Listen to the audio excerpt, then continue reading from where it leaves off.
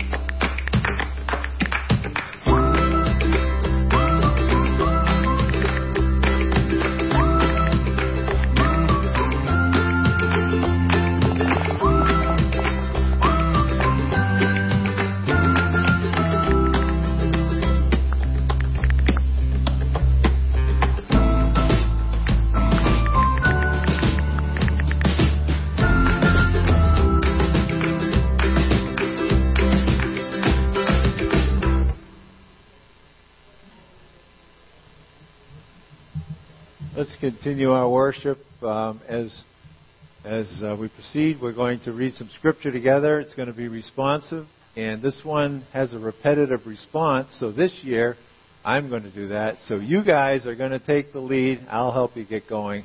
And we'll read this scripture responsively. Go ahead, let's go. Give thanks to the Lord. His faithful love endures forever. His faithful love endures forever. Give thanks to the Lord of Lords. His faithful love endures forever. Give thanks to Him who alone does mighty miracles. His faithful love endures forever. Give thanks to Him who made the heavens so skillfully. His faithful love endures forever. Give thanks to Him who placed the earth among the waters. His faithful love endures forever. Give thanks to Him who made the heavenly lights. His faithful love endures forever. The sun to rule the day. His faithful love endures forever. And the moon and the stars to rule the night. His faithful love endures forever. He gives food to every living thing. His faithful love endures forever. Give thanks to the God of heaven. His faithful love endures forever. Let's stand together and sing of God's faithfulness. Begin.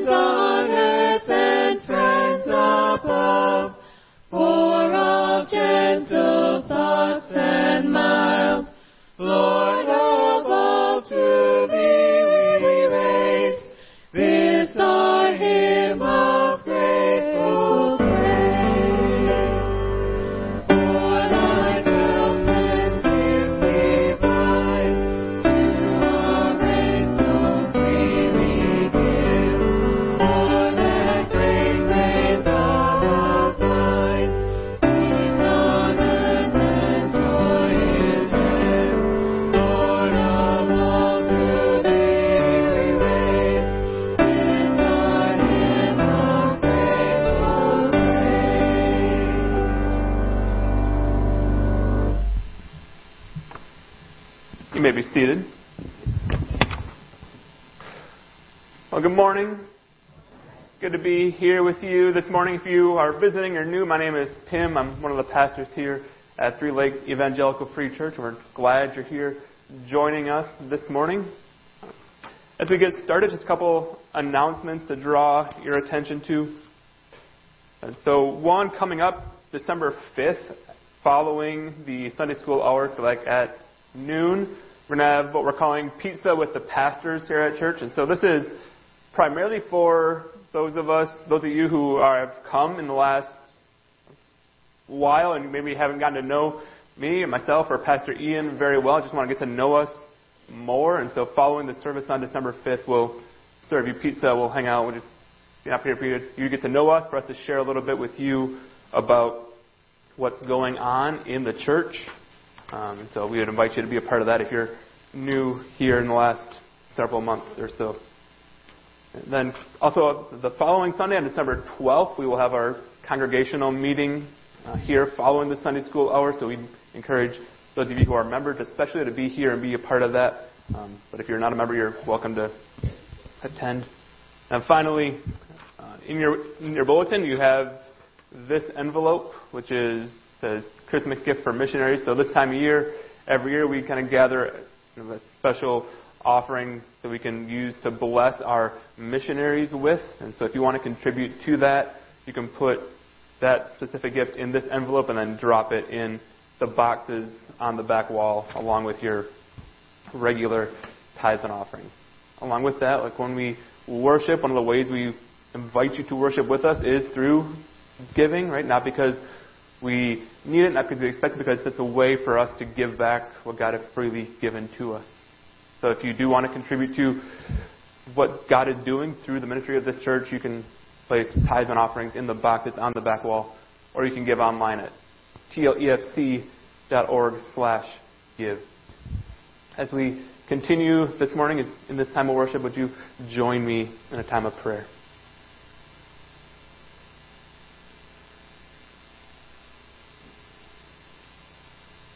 Father, we come and we've been singing this morning, thankful for all that you have done and that you do for us. That so many things that we do not deserve, so many things that we take for granted on a day in, day out basis are gifts from you. And we don't often stop to acknowledge your blessings, acknowledge your goodness to us. Get in this moment now, just do want to stop and say thank you for the many blessings in my life and in each of our lives, the way you care for us, the way you've been good to us, the way you provide for us. So even as we acknowledge your blessings and your goodness, we also know that life is not without challenges, life is not without trial. We pray for those of us who are gathered here, who are in our church family, just in our community and throughout the world, who are hurting this morning. Whether it's emotional pain or it's physical pain, we pray that you would bring healing where it's needed, that you would bring comfort and peace where it's needed. We just pray that you would be at work in the lives of those who are hurting to bring them comfort. And as we continue to worship you this morning, God, would you quiet our heart? Would you remove any distractions or worries or cares from our minds, that we could come before you and we could sing to you and we could hear your word, and that through that we would be given a sense all the more deeply of what a great God you are, how much you love us, how much you care for us. Pray in Jesus' name. Amen. As we've been talking about this morning, we're talking about things we are thankful for and blessed by, and one of the things that many of us have had that chance to be thankful for is children. And so I'm going to invite Gary and Amy Baumez to come with Zella, and they're going to come and dedicate Zella this morning. And as they come, let me just talk a little bit about why we do child dedication and what the value is in child dedication. Like, there is no greater responsibility, no greater privilege, but also no greater challenge, I think, for many of us than raising a child. So in child dedication, we get the chance to acknowledge first, as parents, our helplessness, that we can't do this on our own. And we can't do it on our own in two ways. We can't do it on our own, first and foremost, without God. But then also we can't do it on our own, first and secondly, without the support of a community and a congregation. So this is a chance this morning for Gary and Amy to come and to kind of pledge and before the church their desire to raise Zella in a God-fearing, God-honoring home and to know Jesus, but then also to the chance for us as a congregation to come alongside and support them and offer them encouragement. And so as we do that, I'm going to ask first Gary and Amy 3 questions, and then I'm going to ask the congregation 3 questions. And so the first question, Gary and Amy, to ask you is, do you recognize Zella as a gift of God and give thanks to God for the blessing of Zella? And then the second question, do you dedicate Zella to the Lord who gave her to you? And then finally, do you promise that with God's help and guidance, you will undertake to lead Zella to trust Jesus as her Savior and to serve Him as Lord? And for us as a congregation, I'd ask us these questions as we seek to come alongside Gary and Amy and support them as they raise their family. The first question for us as a congregation, do you promise to support these parents with your prayers as they seek to fulfill their responsibilities to their child? And do you promise to assist these parents by providing encouragement, counsel, and help as they seek to raise their child to know and love Jesus? And do you promise to receive Zella in love and to pray for her and to help instruct her in the faith and to encourage her? Let's pray. Father, we thank you for Zella and the gift that she has been to Gary and Amy and to many of us in this congregation.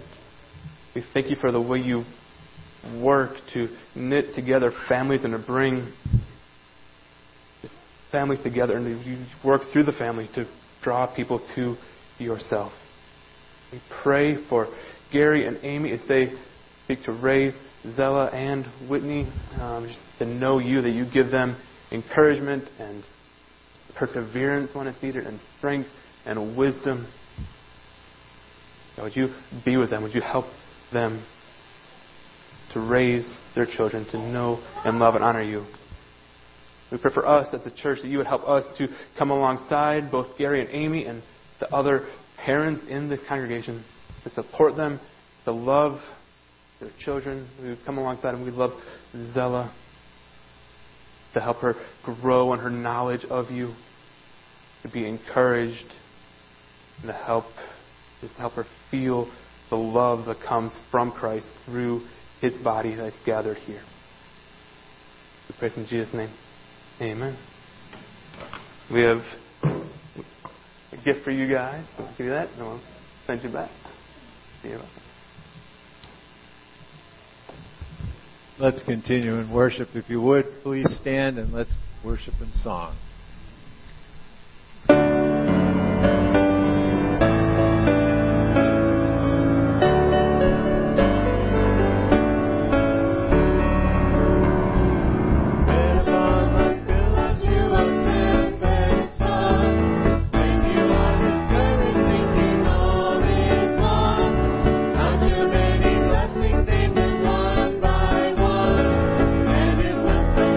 What the Lord has done.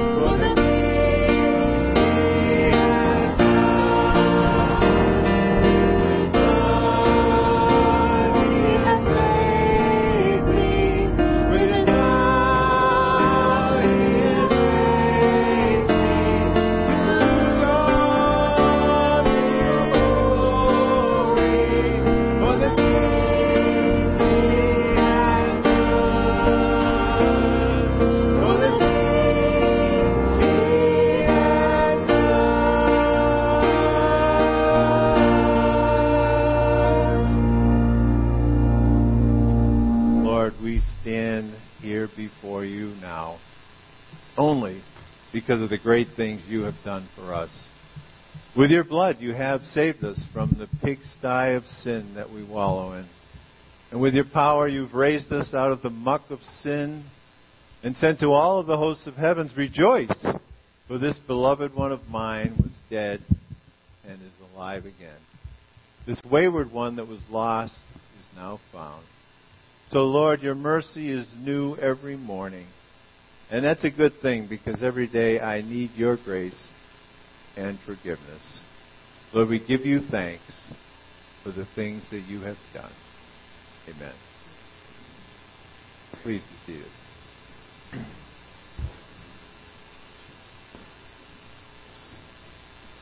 I think it's probably true that there's no one on earth more easily impressed than a parent whose kid just did something for the first time. Right? Like the average person will take 200 million steps in their lifetime. Like, for most of us, there's nothing particularly impressive about walking across a room. But have you ever been around a parent whose kid just took their first steps?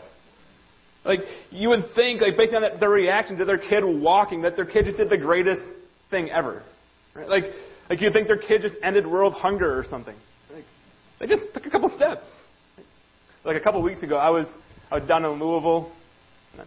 While I was there, I was visiting a friend who I used to teach with, and the friend has just a 10-month-old baby.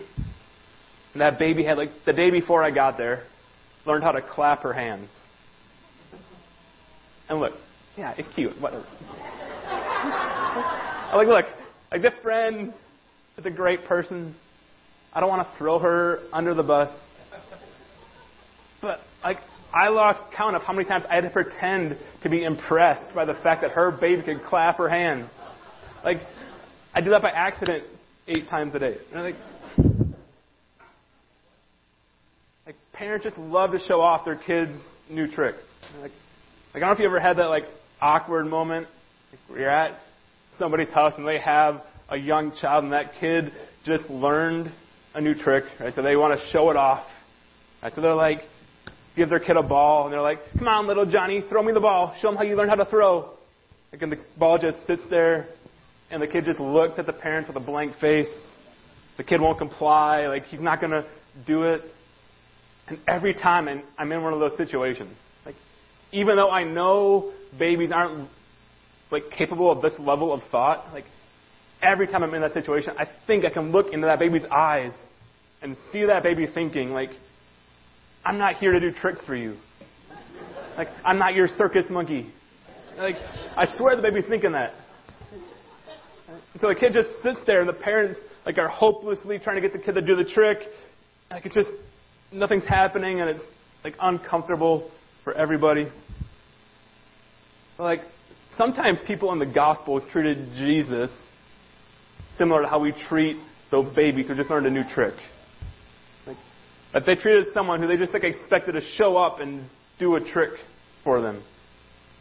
That they didn't treat him like God in the flesh. They treated him like some circus monkey.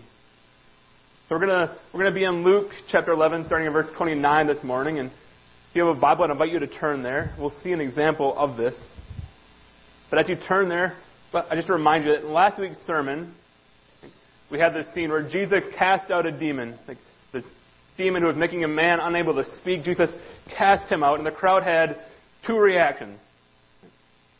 The first reaction, that some of the crowd said, by Beelzebul, the prince of demons, he is driving out demons. Right? So some of the crowd ascribed Jesus' power to Satan. That was the first reaction. But then in verse 16 we're told, others tested him by asking for a sign from heaven. So most of last week's sermon will focus on Jesus responding to the crowd who said that he was working by Satan's power. He was refuting that argument. It wasn't by Satan's power that he was doing these things. But in this week's passage, Jesus responds to the second objection. Jesus responds to those who are demanding a sign from him. And Jesus' reaction to those who are demanding a sign to him is similar to the reaction of a kid whose parents want him to perform his latest trick. Jesus is going to say, more or less, I'm not here to do tricks for you. I'm not here to be your circus monkey. And to see what I mean, let's read this passage together. We're starting in verse 29 of Luke chapter 11. And in it we read this. As the crowds increased, Jesus said, "This is a wicked generation. It asks for a sign, but none will be given it except the sign of Jonah. For as Jonah was a sign to the Ninevites, so also the Son of Man will be the Son of Man to this generation. The Queen of the South will rise at the judgment with the people of this generation and condemn them. For she came from the ends of the earth to listen to Solomon's wisdom. And now something greater than Solomon is here.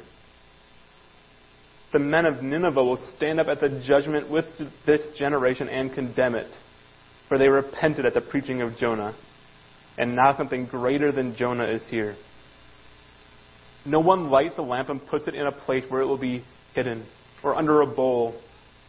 Instead, they will put it on its stand so that those who come in may see the light. Your eye is the lamp of your body. When your eyes are healthy, your whole body also is full of light. But when they are unhealthy, your body also is full of darkness. See to it then that the light within you is not darkness. Therefore, if your whole body is full of light and no part of it dark, it will be just as full of light as when a lamp shines its light on you." So, like in saying all this, the stuff that Jesus just said, in saying all that, Jesus is really trying to drive home this one kind of big idea, which is this. Right? If you're going to be my disciple, if you're going to follow after me, you need to believe that there is nothing and no one greater than me. To follow Jesus is to believe that there is nothing and no one greater than He is. And His greatness, the thing that makes Jesus great, is about more than just His ability to do miracles. The thing that makes Jesus great is not first and foremost His ability to produce signs from heaven, which is why the crowd's demand that Jesus perform a sign is entirely uncalled for. The crowd wants Jesus, right, to prove His credentials, right, by performing some sign from heaven, for some miracle. Like, let's not forget, they asked for this right after He cast a demon out and makes a man unable to speak suddenly able to speak. But they want another sign. They want a bigger sign, a better sign. And the crowd makes it sound like if you just perform some great, grandiose miracle, then we'll believe in you. Right? Then we'll get it. Then we'll be on board. Which at first may seem reasonable. Right? Like Jesus is claiming to be God's long-promised Messiah. Many people have come before who made that same claim and were proven to be frauds. He's making an extraordinary claim. And extraordinary claims that demand extraordinary evidence to be believed. So it may seem reasonable that the crowd wants some evidence.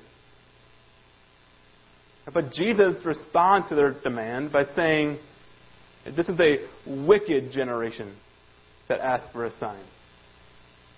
And so we may be inclined to ask, is it really so wrong for the people in the crowds to want some solid evidence before they radically reorient their whole belief structure, before they flip their whole life and everything they've always believed upside down? Isn't it reasonable for them to want some kind of evidence? I think if they were truly, earnestly seeking God, they were genuinely weighing the evidence, then this asking for a sign wouldn't be so uncalled for. But Jesus knows their heart. He knows that's not the case. That's not what's going on. They're not just looking for a little more evidence. When Jesus says in verse 33, He says, "No one lights a lamp and puts it in a place where it will be hidden or under a bowl. Instead, they put it on its stand so that those who come in may see the light." And what He's saying there is, When God sent Jesus into the world, God didn't send him into the world only then hide his true nature. Right? If more miracles would actually help more people believe in Jesus, he would do them. God's not trying to hide who Jesus is. He's not trying to put him under a basket. He is already on full display. But everything that anyone needs to know in order to follow Jesus has already been fully revealed. A little later in the book of Luke, Jesus will tell the parable of the rich man and Lazarus. And that whole parable is about trying to get someone to follow God, follow after Jesus. And Jesus concludes that parable by saying this: if they do not listen to Moses and the prophets, they will not be convinced, even if someone rises from the dead. What Jesus is saying, right, is if someone's heart is hard, someone's heart is cold towards God, no miracle, no sign is going to convince them by itself that Jesus is the Messiah, that Jesus is who he says he is. And that's what's going on with the crowd here. They claim, if you give us a little more evidence, we will trust you, Jesus. We will follow after you if you give us a little bit more evidence. But Jesus knows that's not true. Which means they must be asking for a sign for some other reason. It's maybe they just wanted to see a sign because they just wanted to see something kind of cool happen. We as a people like to be able to claim that we were present when something extraordinary took place. I was watching a documentary a while back about the Ice Bowl, the famous game between the Packers and the Cowboys. And someone in that documentary quipped that if everyone who has claimed to have been at the Ice Bowl was actually there, the stadium would have been 3 times bigger than it actually was. We just like to claim that we were at cool events. People want to claim they had witnessed a moment in history. So maybe the crowd just wanted a sign from Jesus so that they could claim they saw something cool happen. Or maybe they wanted a sign because they assumed that whatever sign Jesus did, it would benefit them. They had probably heard stories of Jesus healing, about Jesus feeding 5,000. They heard about all these things that Jesus did to benefit others, and they wanted in on that action. They wanted a piece of that blessing pie for themselves. But no matter what the crowd's motivation was, though, there was a fundamental problem with their thinking. And that problem is this. Right? The crowd wanted to be around Jesus not because of who he is, but because of what he could do for them. Right? I think, if we're honest, it's really easy for us to do the same thing with Jesus. Often our relating with Jesus is predicated on what we can get out of the deal, not our desire to genuinely know him. A lot of times, we want to be near to Jesus because we want to see him do a trick. We want to see him perform a miracle. We want to see him cure our sickness. We want him to make us rich, or we want him to make our troubles go away. A lot of times we draw close to Jesus, not because of who he is or what he has done for us on the cross. We draw close to Jesus because of what we think he can do for us. We don't want to take up our cross of suffering and follow him. We don't want to submit ourselves to a life of obediently following after him. We don't want to admit that we really need Jesus, because to admit that we need Jesus would be to admit that we're sinful. We don't want any of that. We just want to stay on the edge of Jesus' circle so that we're close enough to see Jesus do his next magic trick, but not so close that we have to change our lifestyle at all. So if that's you this morning, right? If you feel yourself staying at a distance from Jesus, if you're hanging around the edges because you think it might benefit you, but don't want to fully commit yourself to following Jesus, I would just encourage you to follow him. Like, yes, there are challenges. Yes, there are hardships that come from following after Jesus. But it's worth it. So like maybe you come to church, maybe you hang around the edge of Christianity because you think it'll make your family life better. Or maybe you have a loved one who is sick and you're hoping that Jesus will heal them. Maybe you need a new job. So you're hoping that by coming to church, you'll make God happy and He'll give you the job of your dreams. Look, those things are great. Like, it's nice to have those kind of blessings. God does at times bless His people with things like that. But He wants His people to be blessed by so much more than those trivial things. God wants to bless us with so much more than health and wealth. But the greater blessings, the blessings that come from following Jesus, come not when we hang around the edges of Jesus' circle. But those blessings come when we pursue after Him closely and we repent of our sins. The full scope of the blessings God has for us come when we fully submit ourselves to Him. And Jesus gives us a couple of examples of what that submission looks like in this passage. But the examples that He gives are incredibly unexpected examples. So the first one is found in verse 31. He's talking about the Queen of the South, who is known elsewhere as the Queen of Sheba. So verse 31, we read Jesus saying, "The Queen of the South will rise at the judgment with the people of this generation and condemn them. For she came from the ends of the earth to listen to Solomon's wisdom. And now, something greater than Solomon is here." So the full story of this Queen of the South, the Queen of Sheba, she called, is found in found in 1 Kings 10. And verses 1 and 2 of 1 Kings 10 say this: "When the Queen of Sheba heard about the fame of Solomon and his relationship to the Lord, she came to test Solomon with hard questions. Arriving at Jerusalem with a great caravan, with camels carrying spices, large quantities of gold and precious stones, she came to Solomon and talked with him about all that she had on her mind." And so this Queen of Sheba, she traveled a great distance, a great personal expense, because she heard about Solomon's relationship to God. She had heard rumblings of this king that God had given special wisdom to, and she wanted to be part of that. She wanted to learn from him. And now Jesus says, here I'm standing here in front of you. You don't have to travel anywhere. I'm right here in front of you, and I'm even closer to God than Solomon was. But instead of being one to pursue after me like the Queen of Sheba was, like you and the crowd are not willing to follow after me. The Queen of Sheba was a Gentile from a far-off land. And she just heard kind of whispered of Solomon's relationship with God.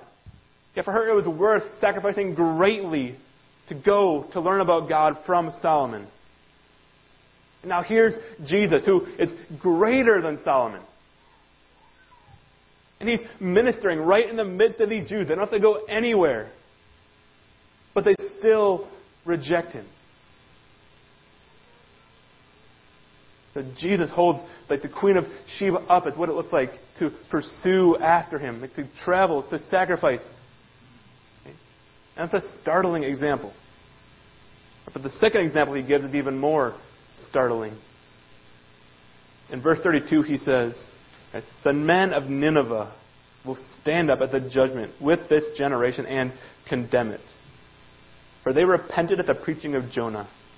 And now something greater than Jonah is here." Right, so if you know the story of Jonah, you'd probably know, Jonah's running from God. Because God tells him to go to Nineveh, and as punishment for running from God, God sends a fish to swallow Jonah up. We all know the story about the fish that swallowed a guy and then spat him back out. Right?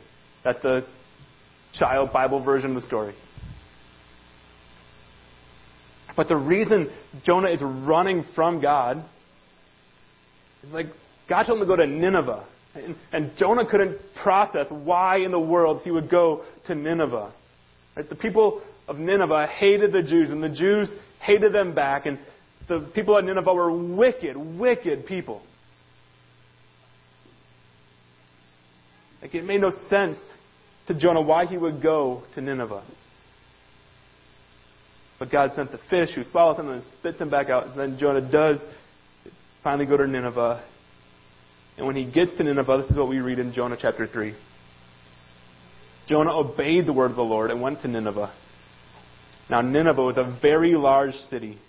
It took 3 days to go through it. Jonah began by going a day's journey into the city, proclaiming 40 more days and Nineveh will be overthrown. Here's the important verse 5. The Ninevites believed God.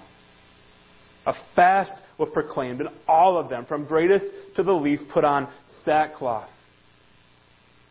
When Jonah's warning reached the king of Nineveh, he rose from his throne, took off his royal robes, covered himself with sackcloth, and sat down in the dust. This is the proclamation he issued in Nineveh.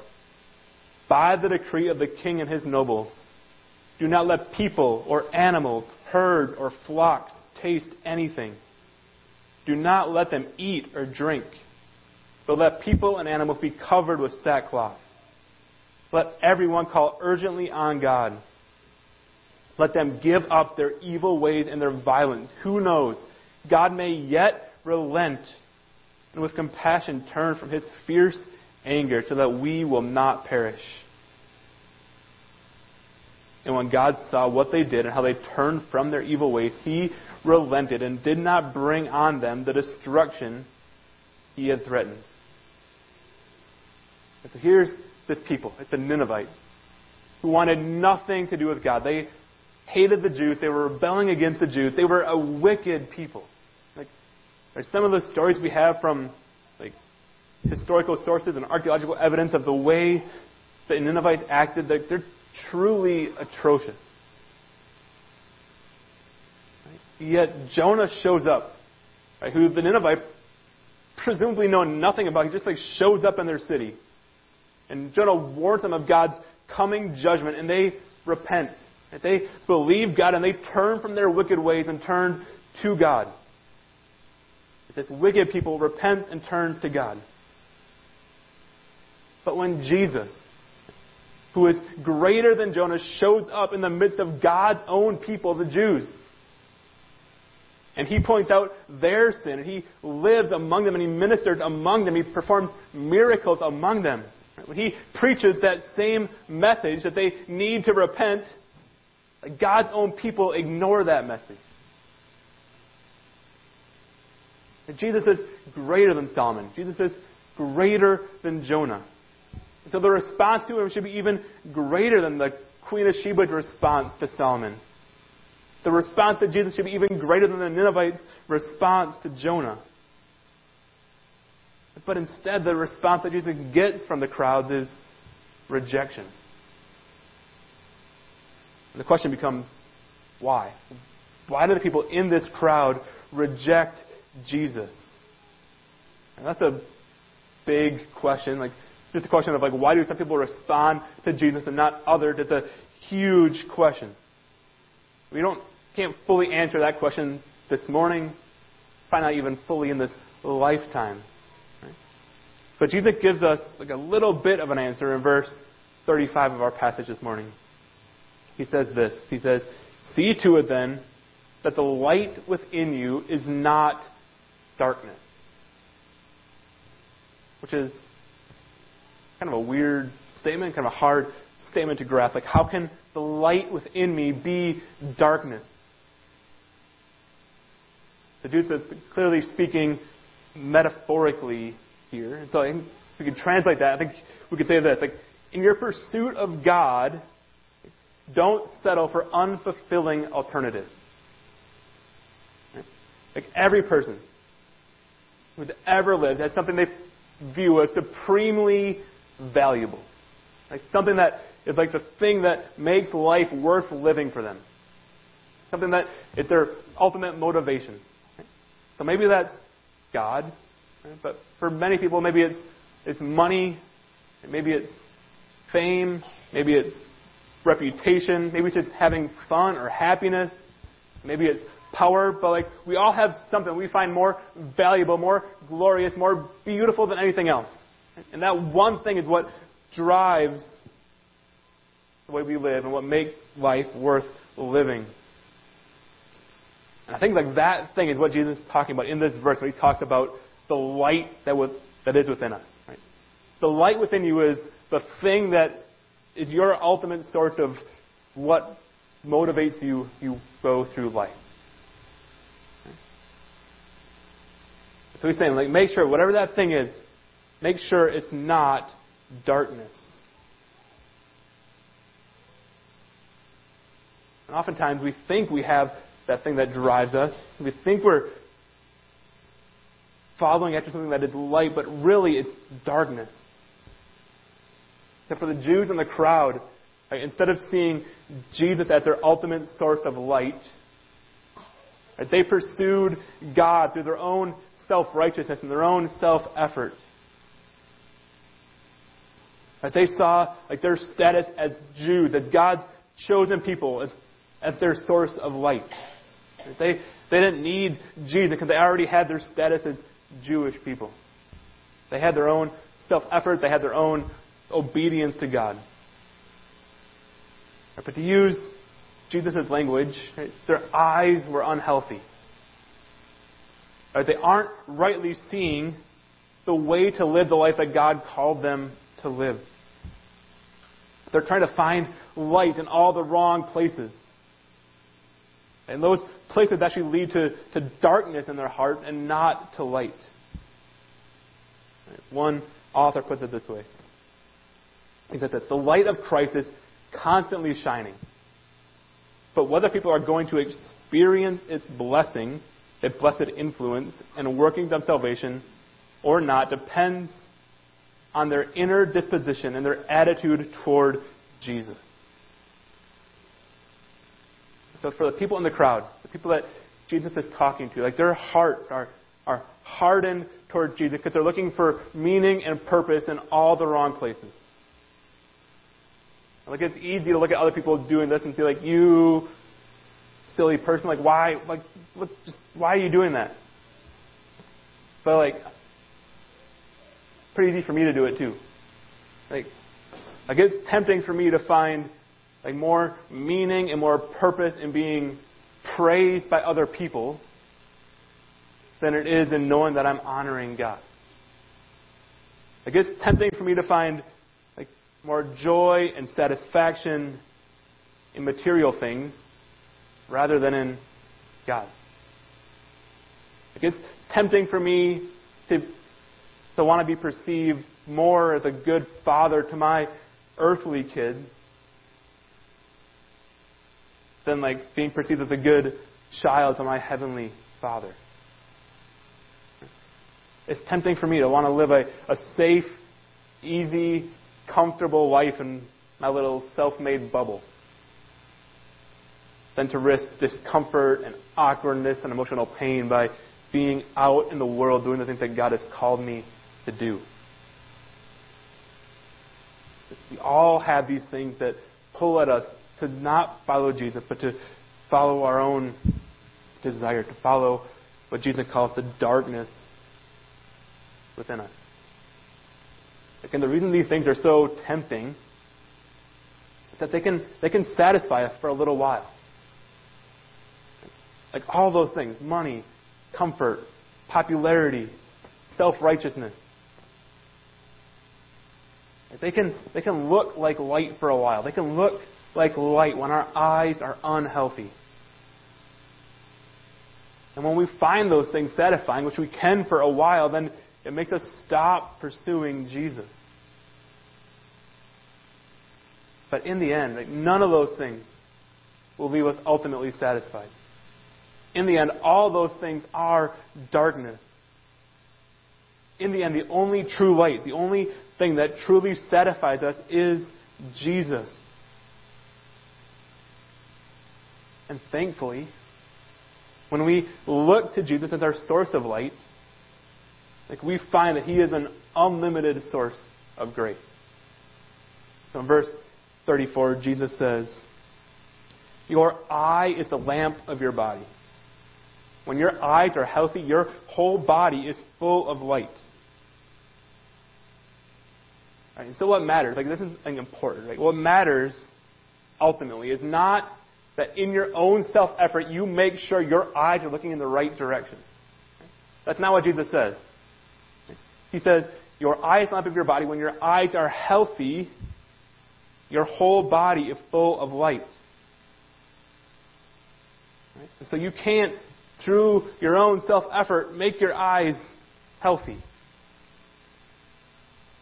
What we need is not help fixing the eyes we already have. What we need is a new set of eyes. Because when we have healthy eyes, Jesus tells us that our body will be full of light. But we can't work our way to healthy eyes. There's no exercise routine that makes your eyes go from unhealthy to healthy. We need an eye transplant. We need eyes to be made new. And thankfully, the Bible tells us that's what happens when we trust in Jesus through the Holy Spirit. He makes us new. 2 Corinthians 5:17 says, "If anyone is in Christ, he is a new creation." Right? The old has gone, the new has come. When we trust in Jesus, we are made new. We get a new set of eyes. And when we have that new set of healthy eyes, this verse tells us that our whole body is also full of light. And so verse 34 says, when your eyes are healthy, your body also is full of light. And the very last verse of this passage says this: if your body is full of light, which it is if you have healthy eyes, it will be just as full of light as when a lamp shines its light on you. So if you have healthy eyes, right, then you will have light like a lamp shining on you. And in this passage, in the analogy, Jesus is the lamp. Jesus is the light. Right, so here's what this is saying.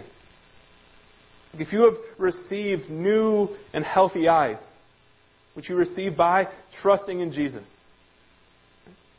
right, then Jesus' light shines on you, and God sees your life as light and as pure as Jesus' own life. Even when you sin, even when you fall short, the darkness in you is overpowered by the light that comes from Jesus shining on you and through you. The light of Jesus shines on you and overwhelms all the darkness of your sin. His grace is unlimited. There's no cap to the amount of darkness that light can block out. Jesus said earlier in this passage, right, that no sign will be given to this generation except for the sign of Jonah. And then Matthew's telling of this same story. He makes it explicit. The sign of Jonah is that Jonah was in the belly of the whale 3 days, presumed dead, and then 3 days later was spit out of the fish and rose again. And so the sign of Jonah that Jesus will do is his resurrection. And the reason his resurrection is so important, that on the cross, Jesus took all our sins. He paid the penalty that our sin deserved to be punished with. He took it on himself, and he went into the grave. And then on the third day, when he rose again, when he fulfilled this sign of Jonah by rising again from the dead, he declared through his resurrection that he had overcome all sin, all death. And because of that, when we trust in him, God treats us as if we live the perfect life that Jesus lived. His light never stops shining on us. As long as you've trusted in Jesus, his light shines on you. And that light shining on you means all sin, past, present, and future, are forgiven. So look, if you're here and you've never trusted Jesus, right? If you've maybe been hanging around the periphery, seeing what Christianity is about, seeing what benefit it might be for you, you never trusted Jesus, you never committed yourself to following after Him, I just invite you to do that. Not because it's easy, not because it will guarantee you all kinds of health and wealth and prosperity and blessing, because it'll provide you with forgiveness for your sins and eternity in glory with God.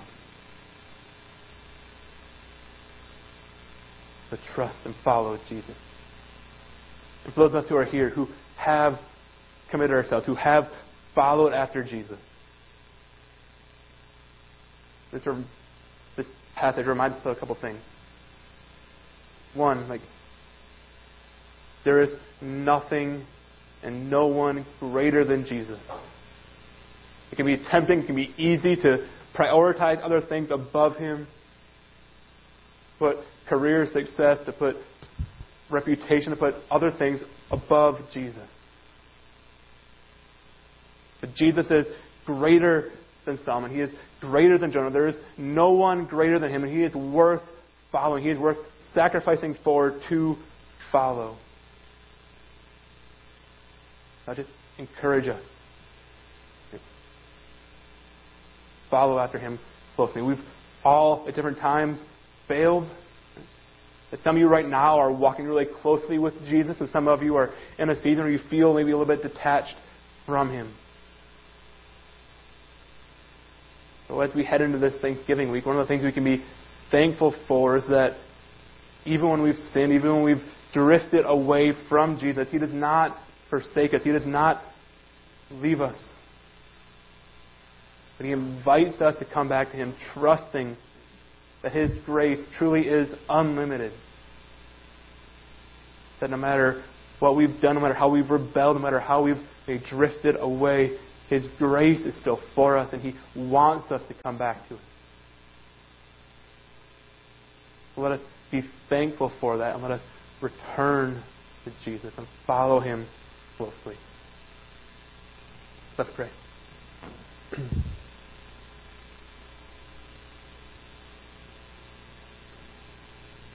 Father God, we thank You, we praise You for the work of Jesus.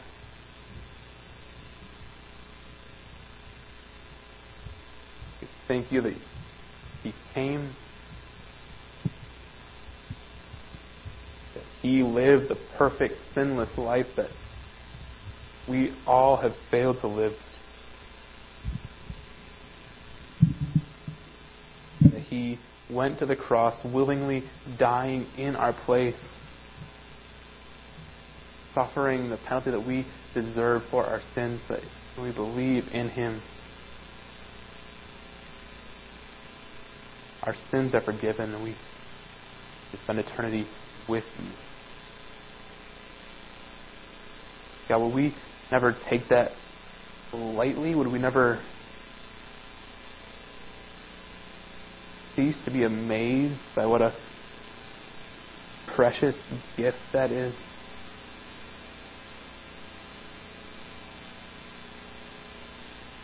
God, for those of us here who maybe heard that before but never truly internalized that, I pray that You would be at work to make that real to us, to make us truly grasp what Jesus has done.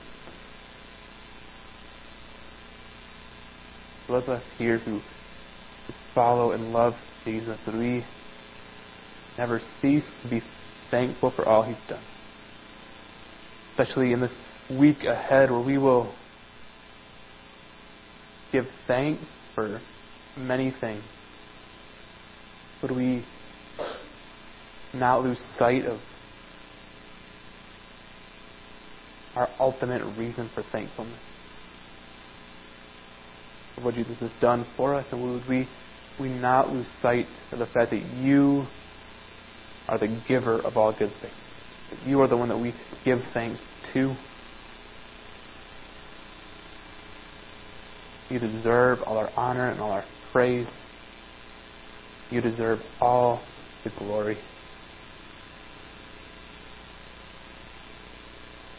That we We live lives that reflect that truth. We live lives that seek to honor and praise and glorify you. Pray in Jesus' name. Amen. As you go from here, would you go seeking after God, pursuing God, trusting that Jesus is the greater Solomon, the greater Jonah? Would you go with thankfulness for all He has done for you? You are dismissed.